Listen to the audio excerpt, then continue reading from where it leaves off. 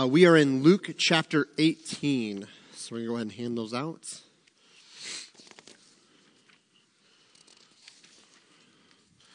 Yeah, I already grabbed one. I got you. All right. 2, 3, 4, 5, 6. I think that should be right. There are clipboards up there. If there's any left, I don't know, but there might be. So there should be 3 there for you guys. There you go. Yeah, if there's anything on it, you can just take that stuff off. I can just grab this off there. Does anyone else need one? Maybe. Okay.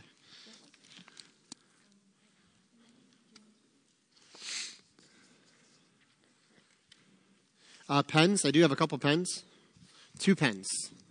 Anyone need a pen? Okay. Hopefully it works. I don't know. All right. All right. So what we're going to do tonight, as we've been doing really since probably August, I think it was. So you guys have before you a copy of Luke 18, 9 through 13. And so what we're going to do is encourage you. It's a short passage, only, 5 verses? 1, 2, 3, 4, 5, 6. 6 verses. So just 6 verses, so a simple passage, but I want to give you guys about 10 minutes.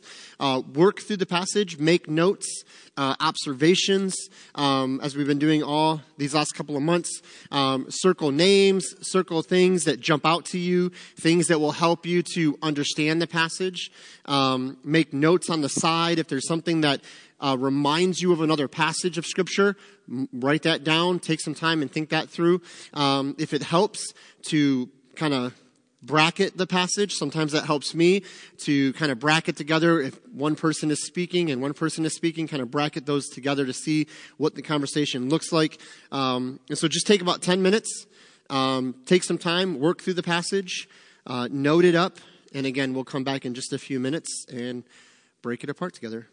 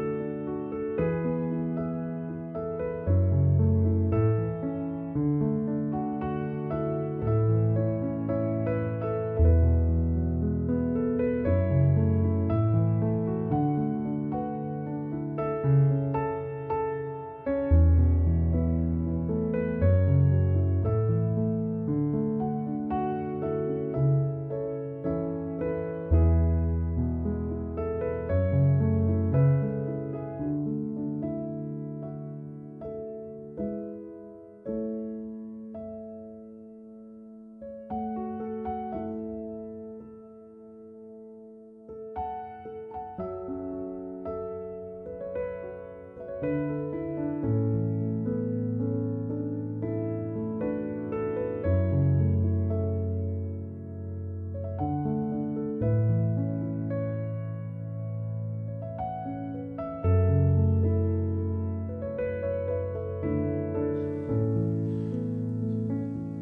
go ahead and jump in here, let you guys kind of finish that thought. And so, as I've said most weeks, if not every week, the reason we print off the passage and give it to you is because a lot of times when we're reading through Scripture in our Bible, we tend to just kind of read through big chunks and not really break apart individual verses. And so this gives us a chance to really see the verse stand alone, kind of stand by itself in a sense, so that we can understand it in the bigger context. And so hopefully you made some notes, you kind of circled some things, and I'll just give you a couple examples of what, and I don't like to do this beforehand because I don't want to say something and you go, oh, I should have done that, or should have done this, or I got to do this. But I'll kind of just show you guys and tell you guys a little bit of what I would do, and then that might help you moving forward. Because like I said before, if this helps you, maybe you would print off a handful of verses and just do this for your own personal devotional life if you don't have something you're working through. So it's an easy way to kind of understand the Word of God. So an example would be if you're bracketing these verses, the way I kind of broke it up, 9 and 10, I kind of put a little bracket around them. 11 and 12 would be another bracket. Verse 13 kind of stands by itself. And then verse 14 stands by itself as far as how the passage unfolds. And so again, you kind of see how the story, the parable is going forward. And on that note, one of the key things we have to do with this passage is in verse 9. First, we have to circle the word he, right? That second word in, and he. And then we have to circle the word or square the word or mark the word parable. So this is key. So who's the he in verse 9? Jesus. And so Jesus spake this parable. Now, the reason we have to circle parable, we've talked about this previous weeks when we've done parables, is that is the type of text we're looking at. So everything we're going to understand in the text has to be understood as a parable. If we don't catch that, we're really going to get off track when it comes to applying and interpreting this text. And so again, it's important to note those things as you go through here. Now, parables in the Gospel of Luke is not uncommon. In fact, I've heard it said, and as far as I know, Luke contains the most parables of all the Gospels. And we did a study through the Gospel of Luke here. Well, it's probably a couple years ago now, but we did a verse-by-verse study through the chapter-by-chapter study on Sunday night through the Gospel of Luke, and we broke apart a lot of these parables, a lot of these things. Just out of curiosity, I went back and I looked at this section in those outlines, and we really didn't spend much time, it doesn't look like, on this passage. And so I'm glad that tonight we're able to kind of even pull more out of this section of Scripture. And so, again, Luke gives us the most parables in the Gospels. Many of them are very familiar to us. Luke 15 would probably be the most familiar. If you know it, what is Luke 15 dealing with? What's in Luke 15 as far as the parables? It's a real famous one. Okay, lost sheep, lost coin, and then what's the other something that was lost? What's that?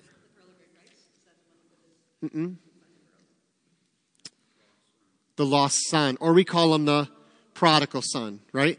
So here we have in Luke 15, and something interesting about Luke 15 is a lot of us think Luke 15 has 3 parables. Luke 15 really has one parable told 3 different ways. So it's the same spiritual points, just told from different perspectives or different emphasis. So the lost coin and the lost sheep is told from the perception or the perspective rather of the one seeking after the thing lost, right? Remember, the woman loses the coin. She sweeps her whole house and she searches and she searches and she searches. The lost sheep, the shepherd pursues the lost sheep, seeks after that's lost. And what happens every time something that was lost is found? There's a great celebration, right? They get the neighbors together. It's a big block party. Everybody's excited and celebrating. The part of that parable that deals with the lost son is unique because it gives us the perspective of the one that was lost. We get to actually see, like, we can't know what was the coin feeling when it was lost. What was the sheep feeling when it was lost? We don't know. But from the prodigal son, we can tell you from the passage, this is what the one who was lost felt like, what he was experiencing. Then we can see the example of the father persuading on and then joining the son on the way as he was coming home, met him on the way, and what a beautiful picture of redemption that is. And so that's a very familiar parable. Well, Luke has tons of those examples. And so this is just one parable of many in the Gospel of Luke. So we want to look at this specific parable and come to an understanding of what Jesus wants us to know from this. So what's the question with a parable? We have to ask the question, what's the point? Okay, if you're reading a parable, really simply, and I know there's much more to it than this, better ways to say this probably, but for me, whenever I come to a parable, I just pause and I say, what's the point? What's the main spiritual point that Jesus is trying to make here? Because if we don't get the main point, we're going to get distracted. Remember, we said this before. There can be other points of reference or other points of emphasis, but in a parable, there's the point, and then there's minor points you might draw out of that parable. But we got to get the main point. So, what's the point of this parable? It basically tells us or teaches us who can be justified. Okay, so the point of this parable is who can be justified, or you could say it as, how are we justified? How are we justified? That's really the point of this parable. How can we be justified? Or maybe even saying it as, who can be justified?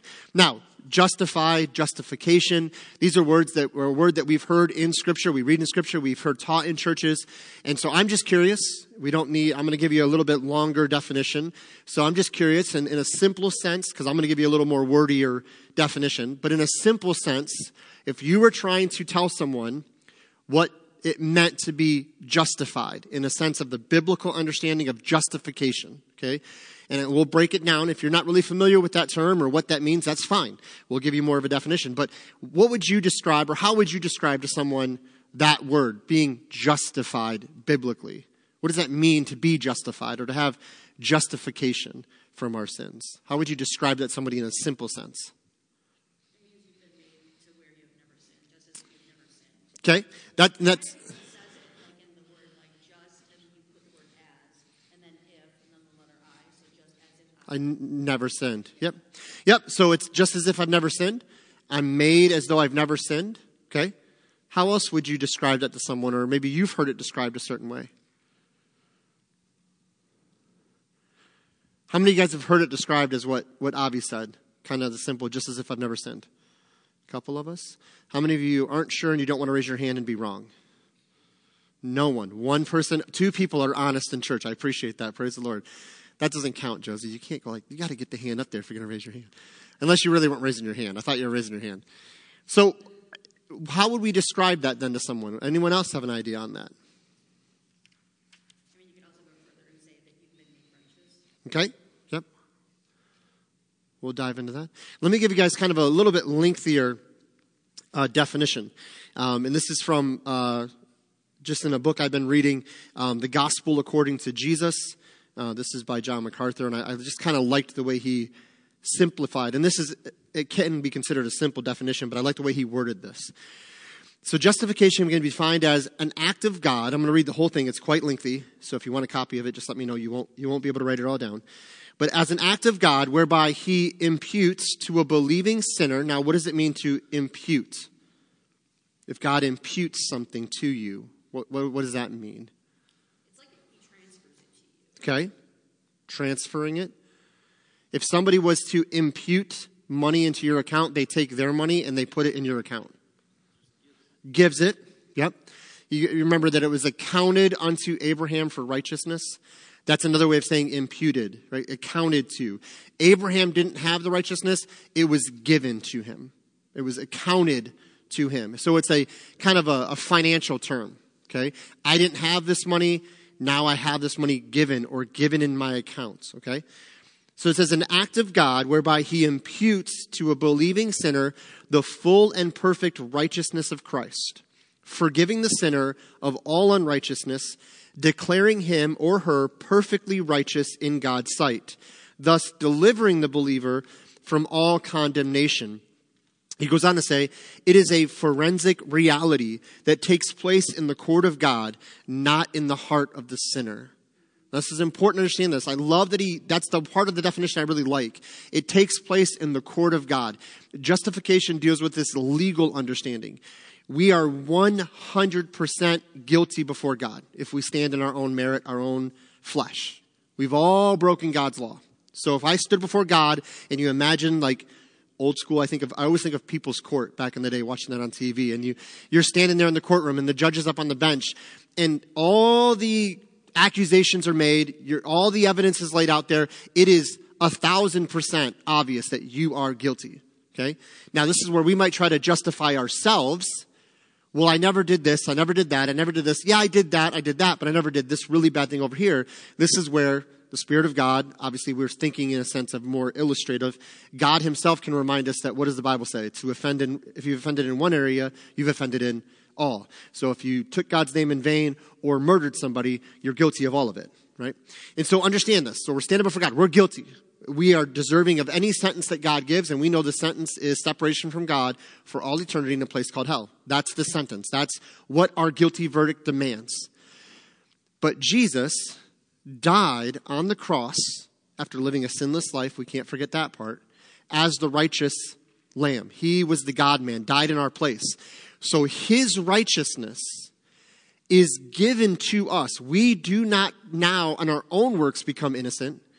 We're still just as guilty as we ever were, but God says, okay, I'm making a decision to take this righteousness and apply it to you. So now I don't see a guilty sinner deserving of hell. I see a righteous son or daughter who's entered into heaven. And so that transaction, that declaration is what God does at the moment of salvation. We are justified. We are made the righteousness of Christ. And we're going to talk about this in a little bit here. What we talked about last week, right? What does Corinthians say? That he was made sin for us so that his righteousness was given to us as he took on our sin. And so again, it's a transaction. But I love that MacArthur points out, it's not something that happens in our hearts primarily. Now, understand, it does affect us. Amen. It does affect our hearts, our minds, our ability to live for Christ. But primarily, it is a decision God makes in his courtroom to declare you justified. And so I love this definition from MacArthur. And that's really what this parable is teaching us. It's teaching us, how are we justified? In what way are we justified? Who then can even be justified? Now, if you look at the first verse, verse 9, there's a key here. So then he spake this parable unto certain. So when you see things like a certain man or a certain place, it's just another way of saying in a story-like form. It's like saying, once upon a time in a village, there was, and you know from that in our culture, we go, oh, this is a story. So now these characters represent either stereotypes, they represent individuals, right? They draw our minds to understanding and application. So he says there were certain which trusted in themselves. So under that, you can write for justification. For justification. So trusted in themselves, that's how they were being justified in their minds. So they trusted in themselves that they were righteous and despised others. So righteous, you can circle that and write self next to it or under it, self-righteous. And what could we write under despised others? What do we call that? What's that? Hatred. Yeah, absolutely. That works. Judgmental. Condemning. So notice this. They're justifying themselves. They're self-righteous. And they're looking at others who are equally as sinful and judging and condemning them because they're not as good as them, because they're not righteous. They're not perfect like they are. Okay? So he's speaking this very bold, harsh message. And he's speaking it to a group of people right to their face about them. It's like he's saying, I'm going to tell you a story about this kind of group of people, and you're them. This is insane to me that he just does this, and yet we don't hear this in church a lot. A lot of times pastors and even Christians are afraid to be this honest. But notice, we're going to talk about it, Jesus wasn't doing this to be mean. He wasn't being hateful. He wasn't being like snarky, okay? There's a desire here for something to take place. So, goes on to say in verse 10, what's the story? 2 men went up into the temple to pray, the one a Pharisee and the other a publican. Now, publican means what? Okay, so just write that in there. Tax collector, okay? So we need to ask the question, who is justified? So Jesus sets up the parable in verses 9 and 10. The crowd Jesus had in mind when he began this parable is clearly laid out. Those that trusted in themselves and despised others. This would be the religious leaders of his day. Again, they were self-righteous and judgmental. Not at all what they are called to be from the Old Testament. This group of Pharisees, the religious leaders, were not supposed to be self-righteous and judgmental. That's not what the Old Testament says. Remember, and I've always said this group of Jews called Pharisees, they're a sect, they're just a grouping of Jews, okay? There are actually a couple different groups that we see from the end of the Old Testament into the New Testament. There's Pharisees, we know them pretty well. They were kind of more your sort of political religious. They were kind of in the political realm, okay? They kind of want to be sort of buddy-buddy with Rome, but only if it benefits them, okay? They won't really tell you that. They kind of deny it, but they actually kind of want to be buddy-buddy with Rome because they like the authority. It gives them the power it gives them, okay? So think kind of like politically minded religious leaders, okay? Then you have the Sadducees, okay? Which we've all heard that, right?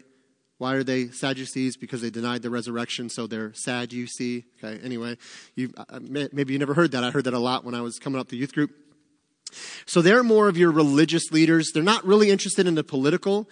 They're also consumed with power, but from more of a religious point of view.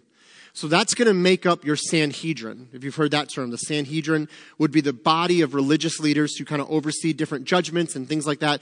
Most likely, predominantly, Pharisees and Sadducees. Okay, so they're kind of the governing authority when it comes to the religious in the communities. Then, what are the other two groups? Does anyone remember the other two groups, if you've ever studied this? One would be, go ahead, Sandra. Yeah, the Zealots, okay? What do you think they're about? It's a pretty hard to guess name, I know. What are these guys after? They're called Zealots. I don't really know. Yeah, they were zealous for the freedom of the Jewish people. So they were very antagonistic to Rome, right? They were most likely trained assassins who were zealots.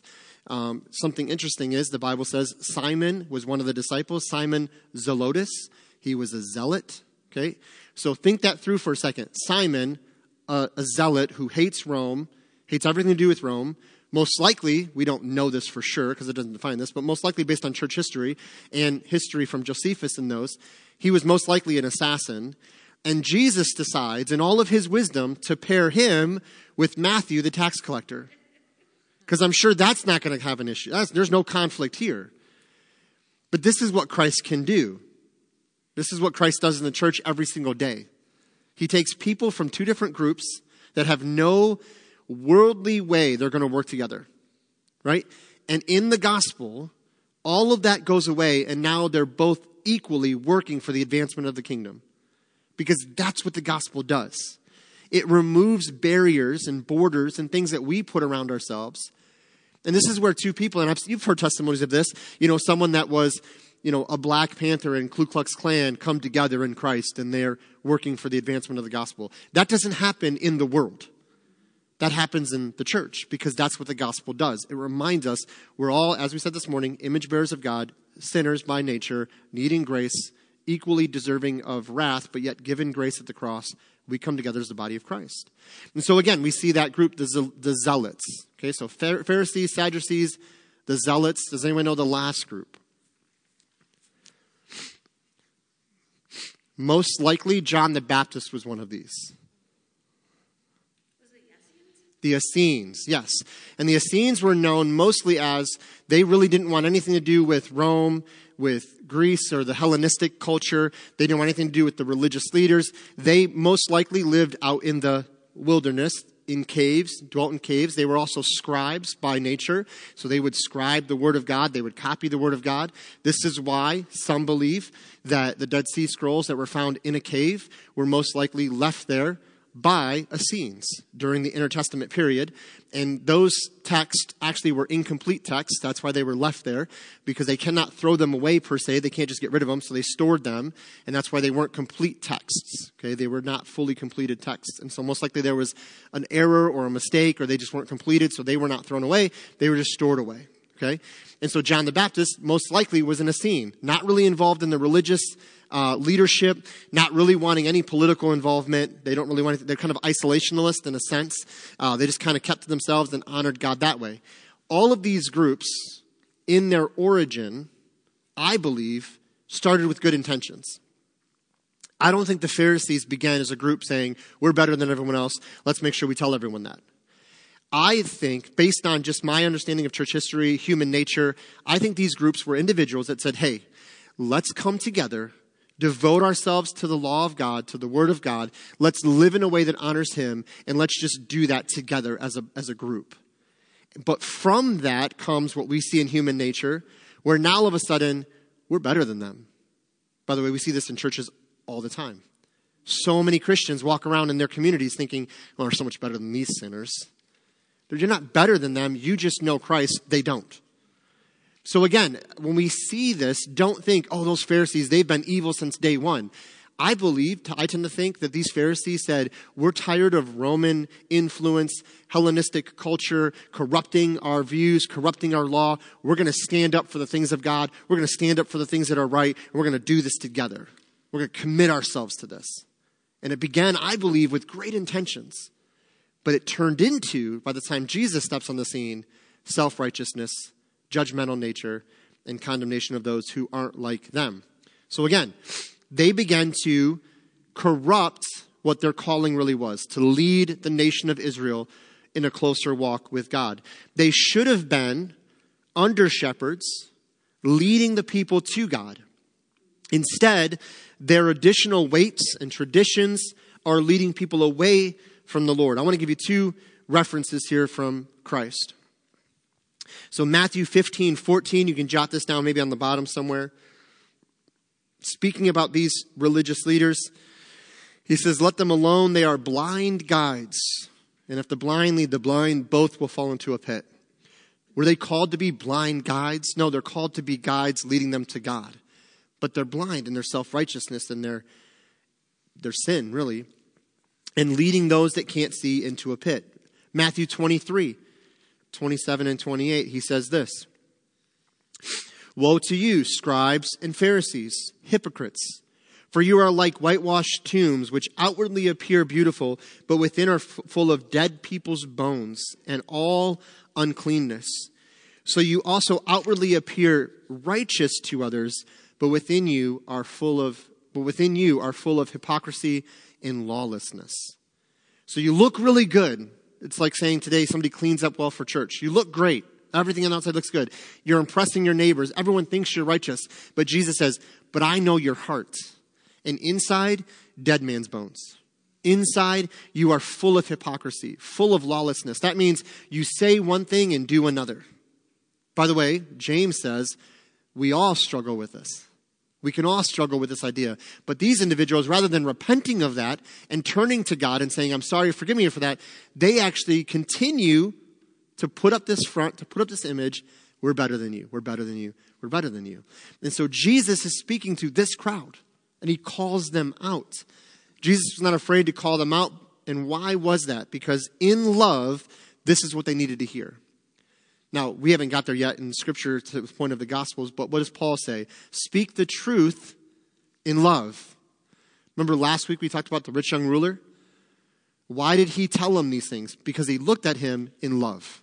He beheld him in love. God loves us so much that he's not going to lie to us. He's going to tell us the truth. Now, what we do with the truth, he gives us that ability to decide what we're going to do with the truth. But he's not guilty of not being honest with us. He tells us the truth. So why did Jesus get so harsh and real with these individuals? Because he actually loves them that much. Remember, the same grace that saves the publican could save the Pharisee. But God's not guilty of not being honest. So again, what was the point of a parable? It's meant to draw in those that want to hear the truth And the same grace that was for the known sinner is available to the Pharisee. Known sinner in reference to what the Pharisees would say. Well, those are sinners. Well, it might be known they're sinners, but we're all sinners. I wanted you to take a note here, and I know we're actually running long on time, or short on time here, but I want to note here, what does Jesus say about the temple? What does Jesus say about the temple in verse 10? Why did they go to the temple? Okay, so this might be one of those things you just kind of read through real quick. Okay, yeah, you go to church to pray. I want to pause here because when you're doing Bible study, let Scripture encourage you with Scripture. So when we think about this, we have to stop and put a little note under here. I put this right under the word pray in my notes. Temple to pray. So under pray, that's the purpose of the temple. That's the purpose of the temple.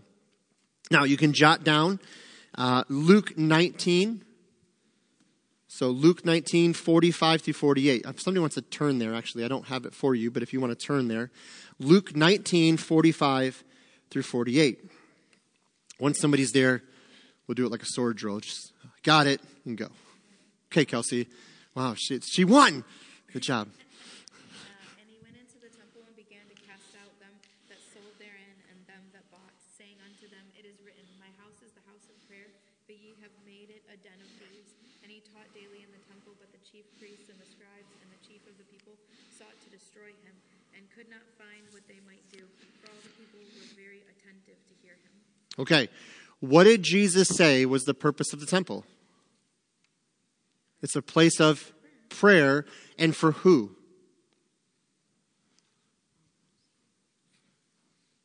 Who?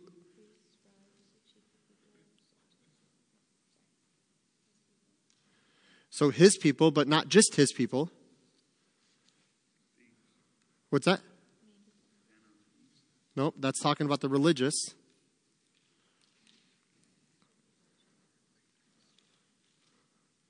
All people. All people were called. Yeah, he says right there. It's supposed to be a place for all people to come and pray. Now, we know that there were levels to the temple. There was, you could only go so far if you were a Gentile, so far if you were a woman. That's why the beauty of the cross removed all of that. But here's the point. Jesus got upset, righteous anger. Let's say it that way. By the way, he has anger. He's one of the emotions he gives us, and if it's sinless, then it's right, and if it's sinful, it's wrong, and we don't know righteous anger fully because we're sinful in our core. So a lot of people will say, well, I had righteous anger. You don't know that. You have the flesh. You've been corrupted, so don't play that card. You probably most likely got angry for the right reasons, but didn't do the right thing in response. That's why the Bible says, be angry and sin not. Anger is not a sin. How we respond to our anger is a sin if we don't do it the right way. And so here Jesus gets angry. And what was his anger driven by? What was causing him to be angry? Because they were making profit off of people that were supposed to be coming to pray and sacrifice and worship. Exactly. And they were totally oh, you want to worship God, and normally it's just a couple doves for $5. Right. Oh, well, we don't. You have to buy these special plants. Right. Yeah. Special holy one or not, but I'm just saying. Right. Yeah. Whatever their things were, and that'll be $50. Yes. We'll give you a deal. It'd be $29 for 2 doves versus they're ripping them off. Also, it says that they were money changers. So you come to the temple from different cultures, different monetary systems. You have to exchange your money. They were making a profit on the exchange rate. They were robbing them. So many people, we've talked about this before, said, well, you're not supposed to sell things in church because, and they'll go to this passage. It wasn't that they were selling things, that they were robbing people. They were ripping them off. If you came without a sacrifice, you have to buy a sacrifice. That's okay. If you came with different money, you have to exchange that money. That's okay. It's the heart behind what they're doing. And Jesus reminds us, this is the point of the temple for prayer. Now, let's pause there for a second and think about church. Now, it doesn't specifically say that church, the purpose of church is to pray, spelled out that way. But we do see in the New Testament an awful lot where prayer was vital in the church. I mean, what were they doing when the church was really founded in Acts 2, Acts 1? They were praying. What was happening when Peter was in prison? As soon as he was released, he went to the church and he found them praying. What does Paul say? The Christian should be consumed with. Pray without ceasing. Pray fervently. And so why do we have a time on Sunday morning for the gap room to be open for people to pray? Because we want to encourage prayer as a church. I've said it before. Why do we pray on Wednesday night? Why did we pray tonight? Why do we pray on Sunday morning? Because prayer is the engine that will drive the church. Without prayer, we're cutting ourselves off from the very power that God desires to give us to do the work he's called us to do. We need prayer. Prayer is not something we do before we eat and before we go to bed and that's it. Prayer is vital to our health as followers of Christ. Put it this way, if Jesus thought it was an important thing to do, we should consider it an important thing to do. And so here we see, I don't miss that. Because here's the cool thing. The passage I gave you is in Luke 19. Last time I checked, that's after the passage that we're in Luke 18. So note this. Jesus slips into the story, the purpose of the temple, a chapter before he goes in and runs people out for not doing what the temple is for. Now, I'm not saying 100% dogmatically that Jesus was referring to that specific event that's going to take place, but I don't believe Jesus did anything by accident. And I think he was given a little precursor. I'm going to deal with this. By the way, I'm going to deal with that too in a little bit. I'm going to get there. And so he's almost telling this group of religious people, you've also missed the whole point of the temple and prayer. But we'll deal with that in a chapter. And I kind of just imagine Jesus saying that. And the people are like, yeah, that's what the temple's for. And then a chapter later, they're like, whoa, he just threw people out, ran them out with a whip. Okay, tipping over tables and whatnot. So again, I find it amazing that Jesus gave a precursor to what he was going to do in this story. And most of us, myself included, we've missed this. Oh yeah, that's what it's for. But Jesus, again, was giving a little heads up there. So we might actually, let me think here. I don't know where we should stop. We'll go ahead and do the next section and then we'll stop because I don't want to go, we'll save the second half for next week. So, sets up the parable. 2 verses. Verses 11 and 12. Let's look at the next section here. Would someone like to read that for us? Just those 2 verses right off the paper there. The Pharisee stood and prayed thus with himself. God, I thank thee that I am not as other men are, extortioners, unjust, adulterers, or even as this publican. I fast twice a week. I give tithes of all that I possess. Okay. I love that you read that without inflection because that's exactly how it would sound. That's exactly how it would sound. So, quick thing I want you to do, if you haven't done it already, is go through those 2 verses and just circle all the times you see the word I. Like, just take a second. If you didn't do it, maybe you did it originally. Oh, Sandra was showing me she already did it. Oh, good job. Next week, I'm going to bring candy and give it to those that win the sword drills, those that circle the words I suggest. It's going to be great. No, I'm not really going to do that. Josiah's like, I'll pay attention next week. Oh, yeah. Okay. So you can see, as you're doing that, this guy had, as I've heard said before, an eye problem, right? So there's the Pharisee and the publican. You can jot it down somewhere else to the side or on the bottom. The Pharisee is using his prayer time, and I put prayer in quotations, prayer time, as a time to impress God with all his good works. That's really what he's doing. He's giving a spiritual resume. So he's using his prayer time as a time to impress God, to give a resume to God. Do you notice what he's not doing in this prayer? Not once does he confess anything. Not once does he ask for forgiveness on anything. Not once does he ask for mercy. Not once does he admit his need for God in any way. And so what is he doing? Most likely, verse 9 and 10, he believes he's already righteous. I don't need to confess anything. I don't need mercy. I don't need that. I've got all this figured out. I'm already there. So again, can you imagine as he's standing in the temple praying, we know from other passages, he's wrapping up that gift of good works. He's tying the bow real big and pretty, and he's presenting it before God. And what's his response to that? It's filthy rags. Makes him sick. The Bible says his stomach is getting queasy and he wants to vomit. That's how that really translates. God wants to vomit when he smells the stench of our pride. Because this is what this man is doing.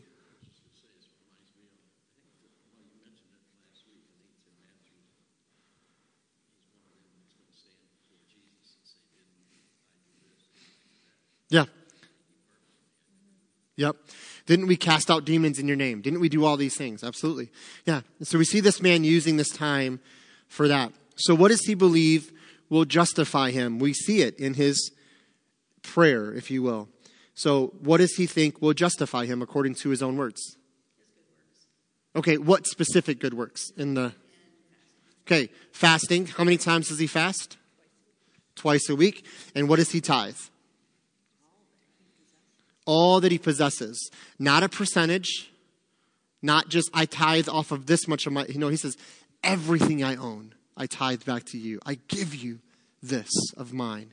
And so again, is tithing and fasting wrong or bad?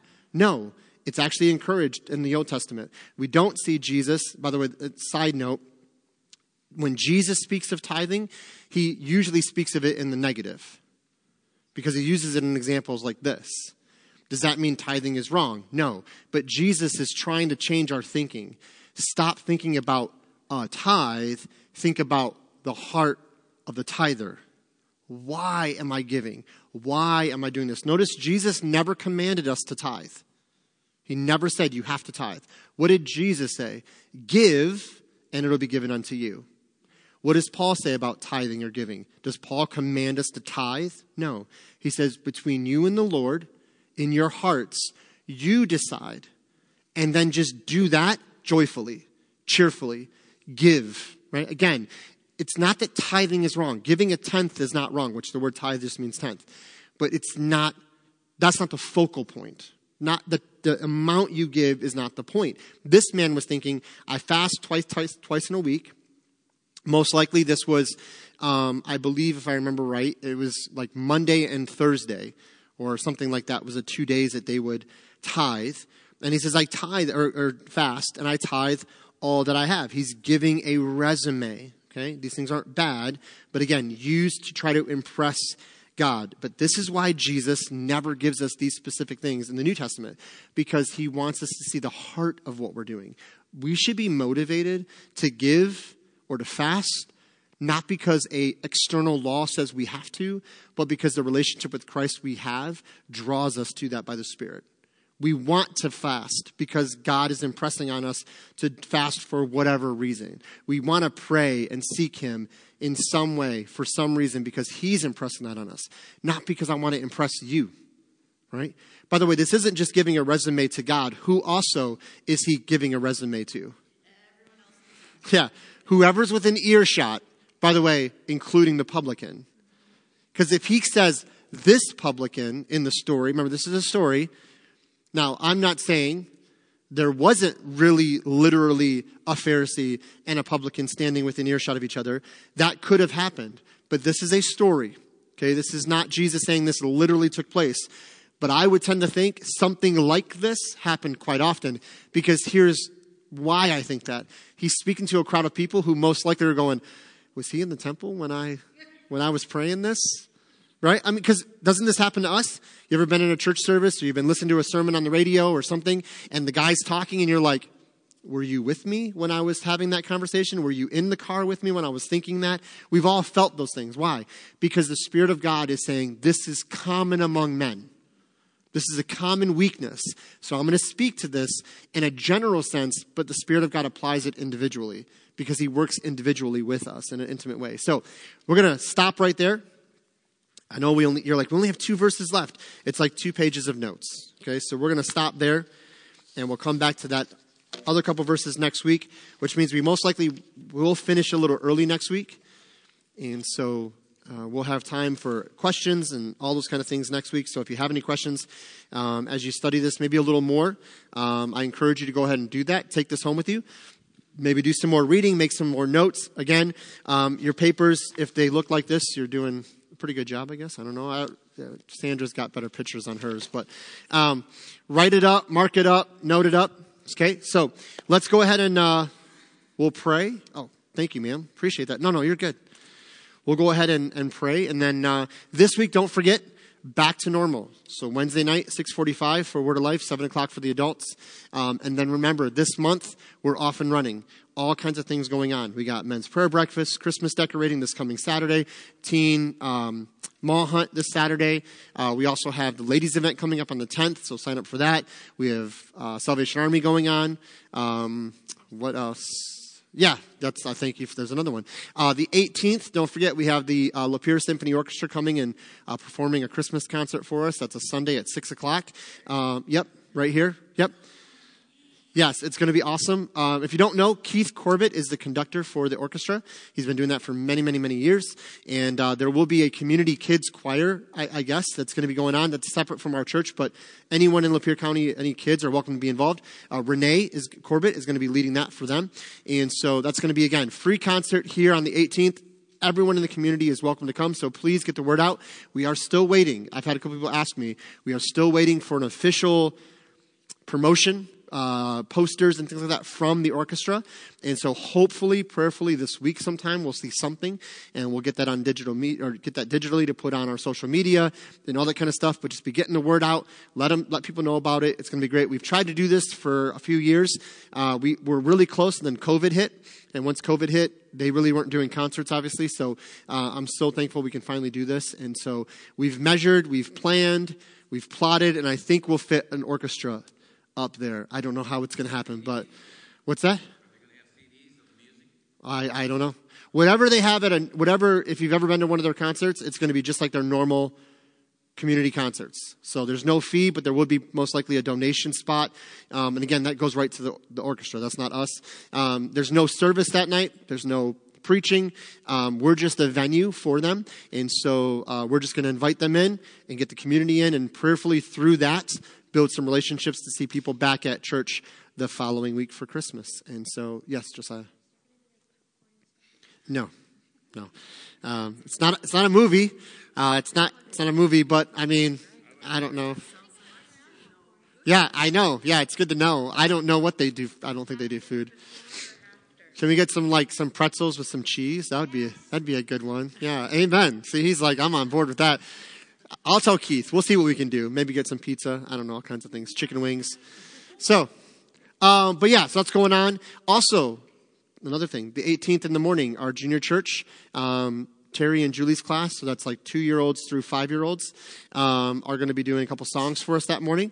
Bless you. And then the junior church, 1st through 6th grade, is going to be doing a Christmas skit for us as well. So they'll be doing a small little play.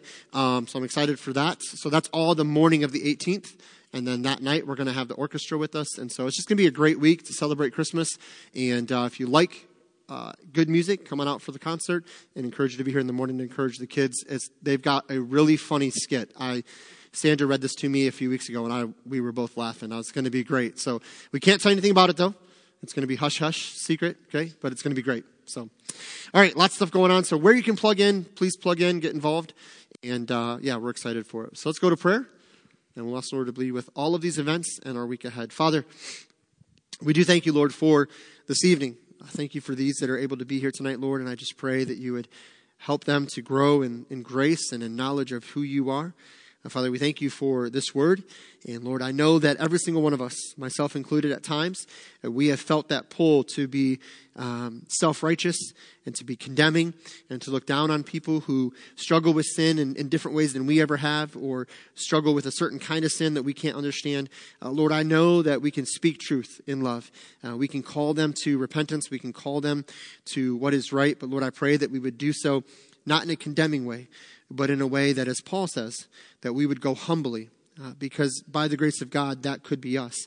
And so, Lord, rather without the grace of God, that would be us. And so, Lord, I just pray that you'd give us wisdom in this as we go into our week, in our conversations with coworkers, family members, Lord, family and friends, Lord, wherever we find ourselves this week, having those conversations, I pray you'd give us wisdom, understanding, compassion. Lord, for those that don't know Christ, I pray that we would see them as you see them, as sheep having no shepherd, Lord, just lost and undone as we once were. And so thank you, Lord, for your grace that was given to us, that we might know you as Savior. And Father, I pray that we would extend that invitation to those around us. Lord, there will always be those who don't listen, who don't respond, who don't receive Christ. I pray that that would not stop us from preaching the gospel and sharing our faith, Lord, but that it would, in fact, it would help us to see that there is a great need. And we leave it in your hands. We share our faith. We share the gospel. We preach it to every creature, Lord, and then we trust you with the outcome. You give the increase. We just plant seeds. We water. We nurture. but Lord, you give the increase. And so may you be glorified in all of that as you work in people's hearts and minds as only you can. Father, we do pray for all of the events coming up this month. It's going to be such a busy month, but an exciting month for so many things going on. And I just pray that each and every event would bring glory to you, would advance your kingdom, would draw people into a closer walk with you, connect them deeper into the church, and Lord, that we would see again just people grow in Christ and come to know you. Father, again, we thank you for all of this. Go with us now as we go our separate ways, and we ask it in Jesus' name. Amen.